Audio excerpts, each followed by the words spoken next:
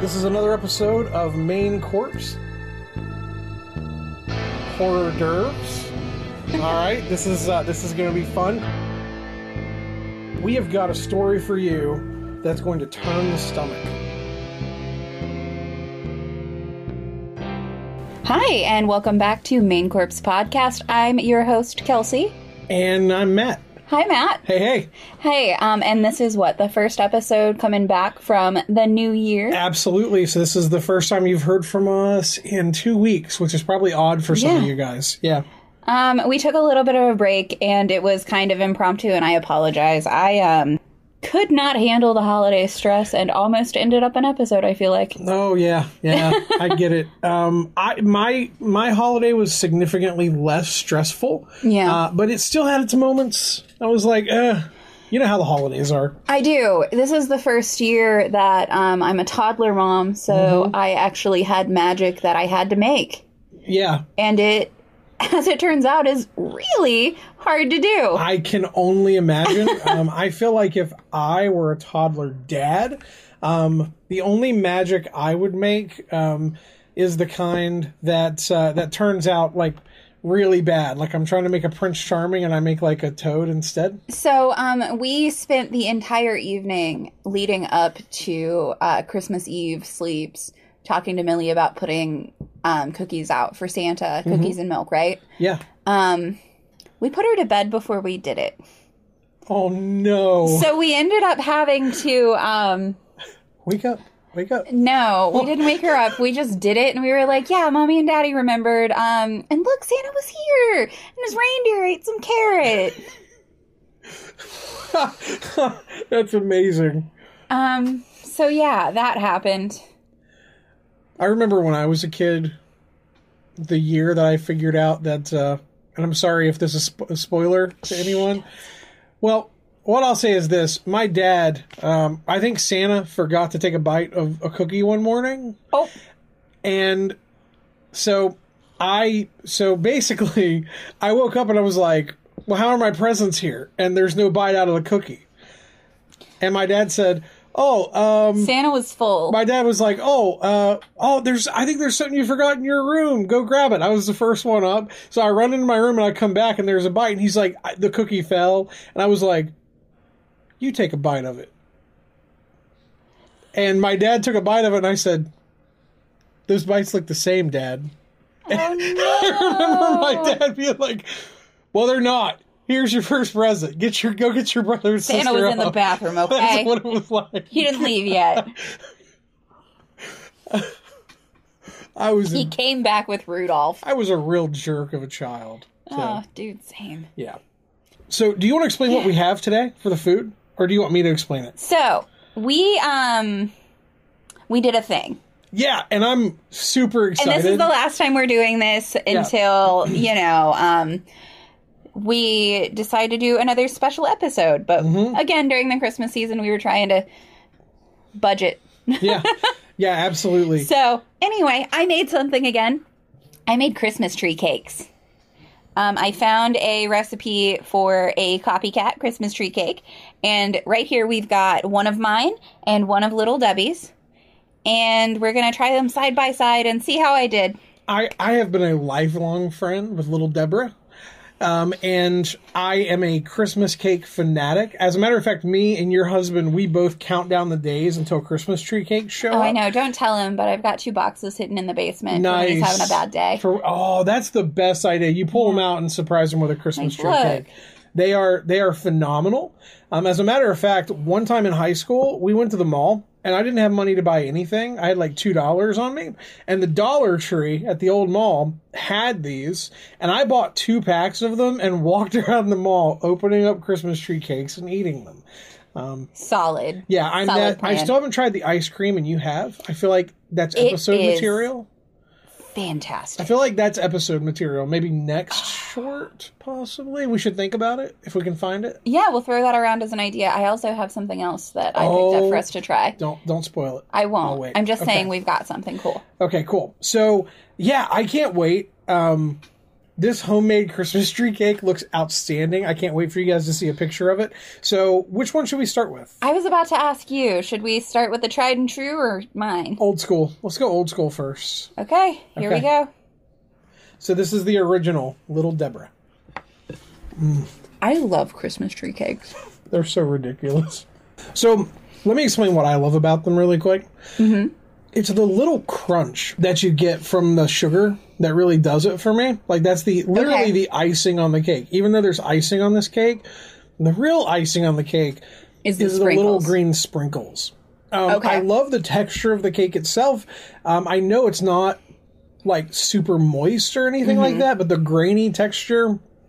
The filling, the cream in the middle of it. I feel like the cream is better this year than it has been in the last couple years. It's good. The only thing as I get older that I don't like as much is the hard shell. The waxy hard shell. Like, it just doesn't have the same effect it used to have on me. Yeah, I got you. It tastes oily to me. Oh, yeah. And not in a pleasant way. Maybe, again, it's because I got older. Maybe it's because they started using more oil in their shell. I think they're using more probably to thin it down further because I don't feel like there's as much as there used to be either. Thank you. I remember when I got them as a kid, it was so thick you could flake it off, and it was like big, thick pieces of shell. This is more of a glaze than It's still good. It's actually great. I'm not going to lie. It's great. The shell does pull me out of it a little bit, though, especially after I've taken a bite. Mm-hmm. All right. So here we go. I have waited, guys. You have no idea. When I found out this was happening, I probably looked like a child. So, see, now, the way yours looks is what I remember the old ones looking like. Okay. Mine is more one of the jumbo ones, and we're comparing it side to side with the little guys. Those jumbo ones that you get at Go-Mart. Oh, they're good. So, immediate differences. I used white chocolate instead of a glaze. Oh, you can tell. There is not even a comparison. That is so much better. Is it really? It really is. I was so worried it wasn't going to be. Oh my gosh. Did you do something floral with this? Or is it the white chocolate that's given like a floral? It's the white chocolate. Oh my Lord. So the only complaint I have is I didn't get big enough sanding sugar for the top. It's really thin. It is. It doesn't have the crunch that the Little Debbie has. But at the same time, pretty much everything else is better. Yeah, I have to say, I like the cream for mine better. It's the buttercream I think you're tasting. Yeah, the buttercream is... It's a marshmallow buttercream. At heart, I am a buttercream fanatic when it comes to cakes. I'm sure your husband's told you about this. We had many a moment where we thought about it. Yeah, he likes whipped frosting. He does like whipped frosting. I can't do a lot of whipped frosting. How was the one that was on the cake today? It was shockingly good because it still had a little bit of a grain to it. It's the grain that I like in a frosting. There has to be a little bit of a texture and a grain to it. I grew up with a cake company close to me, New Era. You've had them before. They were at my wedding, and they used that old school buttercream that got hard. Mm-hmm. Oh my gosh, I love it so much. Crusting buttercream. Yeah, so good. It's my favorite thing. So, 10 out of 10 on this. Thank you. 7 out of 10 on the Little Debbie. Yeah. That's what I'm going to say. I think if the cake wasn't as dry and they had a better glaze. Mm-hmm. But, yeah. Let me, as a person who made these, be as forthcoming as possible. Don't do it. Don't. I made 3 in a row, and it was awesome. And I was like, these are going to be so pretty. I had one that survived and actually looked right. Well, it's delicious. So good job. Good job on the one, and good attempt on the other ones. I mean, the other ones were also delicious, so... I mean, I just now pulled a piece of just the cake and buttercream out. Mm-hmm. Yeah, your cake, the texture is much, much better. It still has that kind of grainy texture I like, but it actually... it's not as dry. It's not anywhere near as dry. Yeah, the Little Debbie one's kind of dry. It's very dry. I don't mind it, but again...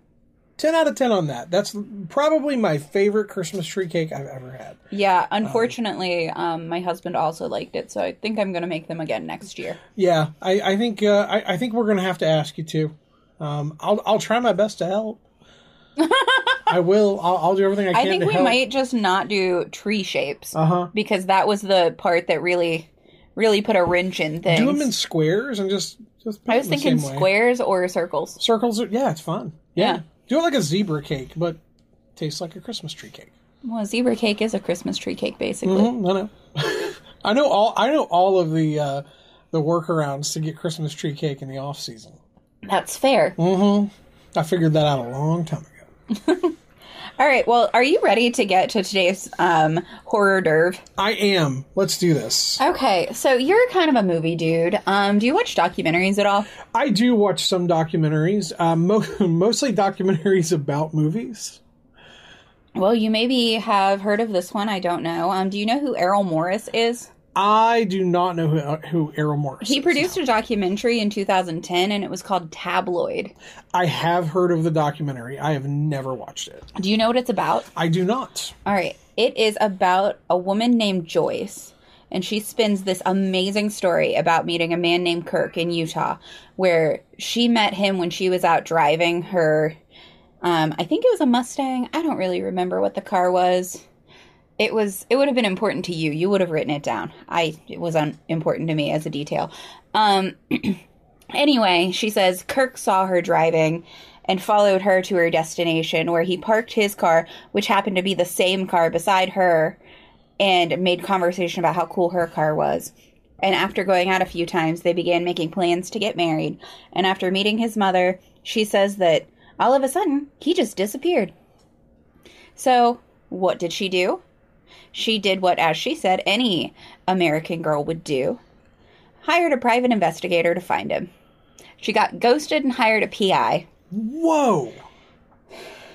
Okay. So, she finds out he's in the UK. Makes her plans to travel there. Talk to her friend Keith, who decides he's going to help her. She hires herself 2 bodyguards and a pilot. One bodyguard doesn't even make it through customs. The second bodyguard starts seeing things are kind of weird and just says, you know what, I actually don't want the money. And just leaves the UK and goes back. This started in Utah? Yeah. And she hired a private investigator and followed this... Correct. This man to England? Yes. Okay. So, fun fact, if you watch Tabloid, the pilot at this point realizes things are weird, but decides he wants to stick around, like watching a train crash. Whoa. And he tells the story just outright. From her showing him chloroform, to her wearing a wig that she named Matilda while they were going to the places the PI said that he'd seen Kirk, because she had decided he'd been abducted. Do you know who he was abducted by? Who? The Mormons. Because he was a Mormon. She thought he was abducted by the Mormons? Oh, yeah. Okay, this is all super normal so far. Nothing to see here. Just keep moving. So, let's talk. Wow. September 14th, 1977, Kirk Anderson goes missing in Surrey. He was freed 3 days later, makes a police report. Allegedly, he'd been abducted from the steps of a church meeting house for the Church of the Latter-day Saints, because he was a Mormon. In his report, he said he'd been abducted and taken to Devon, where he was imprisoned against his will, chained to a bed in the cottage where Joyce McKinney had attempted to seduce him, and when that failed, she raped him. The police then set up a sting operation a few days later, where Anderson was set to meet with McKinney and her accomplice, Keith May, which then led to the 2 suspects being arrested. McKinney and May were arrested and charged with kidnap and assault. They both denied claims, and while being taken in the back of a police car to court, she actually held up a note in the window of the police vehicle that read, "Kirk left with me willingly." Now, let's talk about this note, because I've seen this documentary twice now.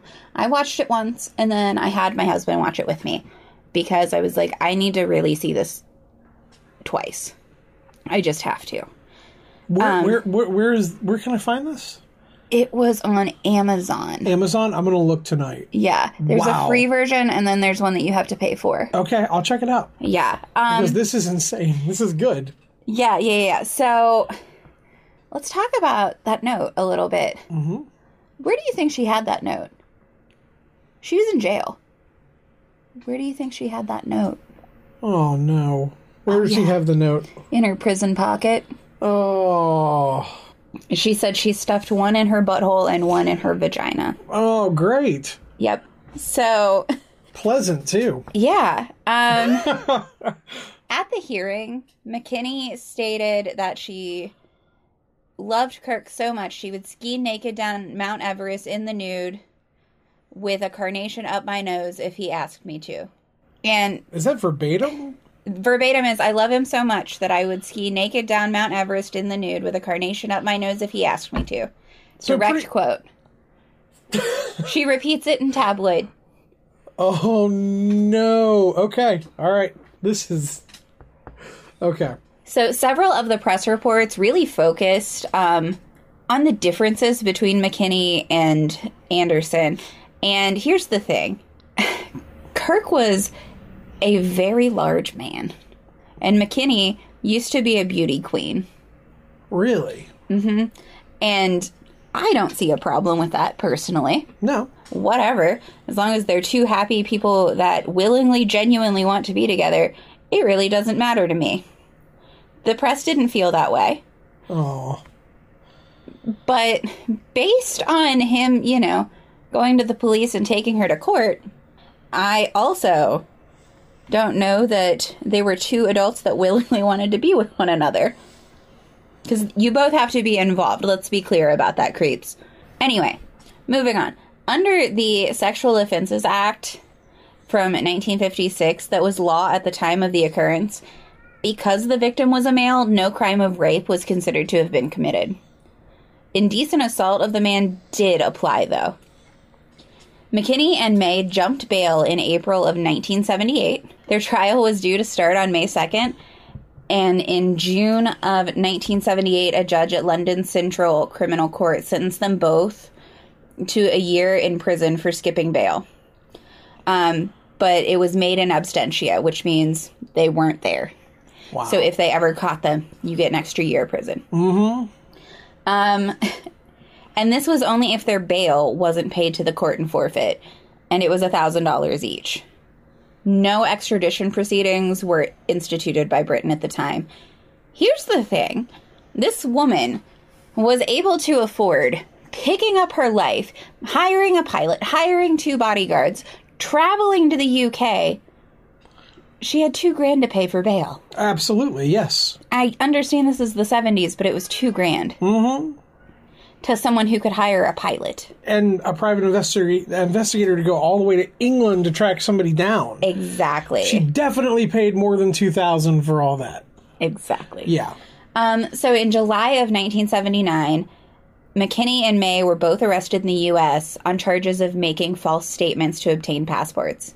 They both received suspended sentences. In 1984, McKinney was accused of allegedly stalking Anderson, though he was now married with children. And when she was apprehended for this, she was found to be living in her car near the Salt Lake International Airport where Anderson worked. In a search of the vehicle, it uncovered road maps, rope, handcuffs, and notebooks that contained detailed records of Anderson's routines. McKinney insisted that she had driven to the airport to book a flight, but it was discovered that she had driven several thousand miles from her home in North Carolina. After everything, she goes on to write a book. She wrote a book about what she did. She did, and you know what? I can't find that book anywhere. What's it called? I don't know that it was ever published. Oh, okay. Got it. Yeah. But she did write a book. In 2004, she was accused of telling a 15-year-old boy to break into a house in Tennessee so she could buy a prosthetic leg for her horse. Yeah. She was charged with criminal conspiracy to commit aggravated burglary and contributing to the delinquency of a minor, but again, jumped bail.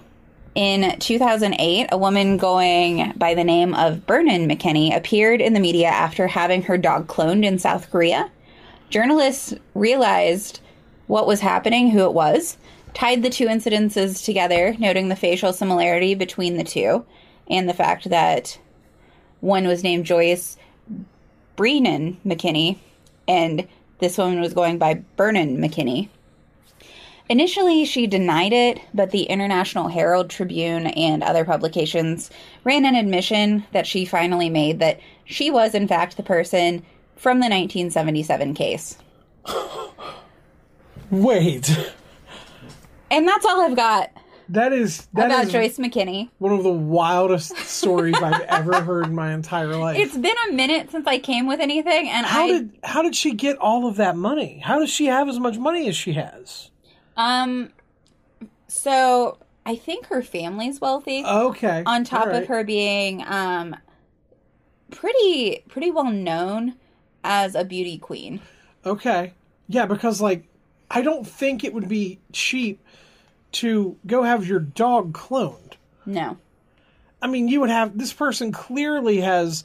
And, I feel really bad for the gentleman in the story, because... Kirk, yes. Basically... Not Keith. We don't like Keith. Basically, they were like, she's a woman. She didn't do anything to you. And that's wild to hear that. And I know times have changed. I get that, but... So let's talk about this actual bit a little bit on a deeper level. Mm-hmm. He could have been excommunicated from the Mormon faith for having been raped.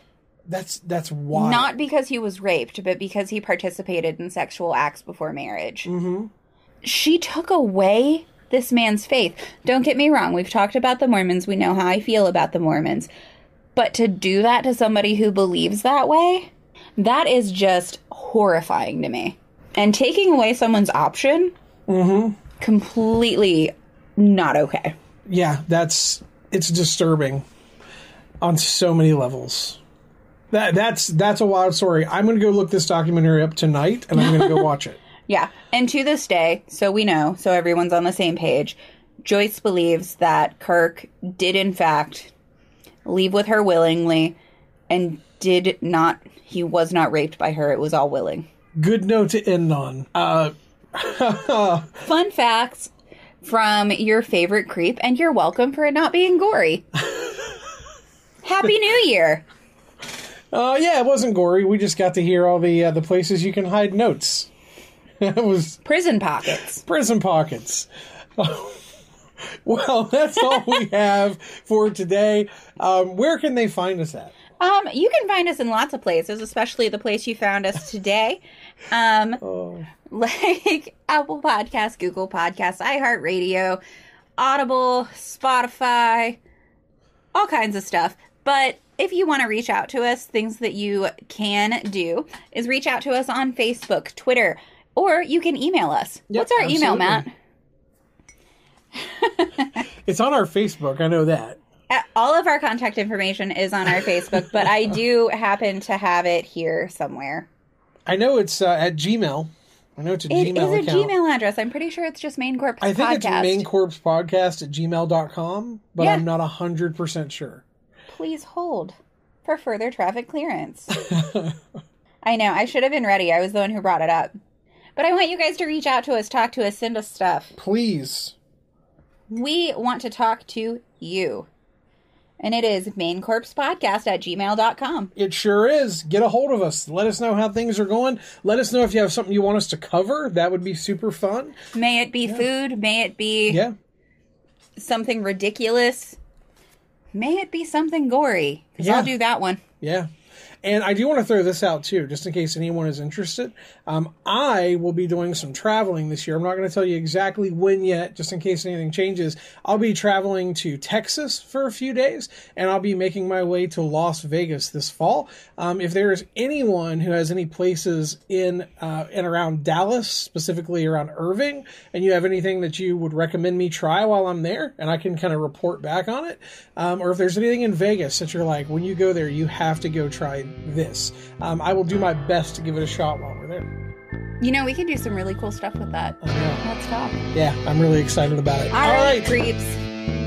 Stay creepy, you weirdos. And yeah, Happy New Year.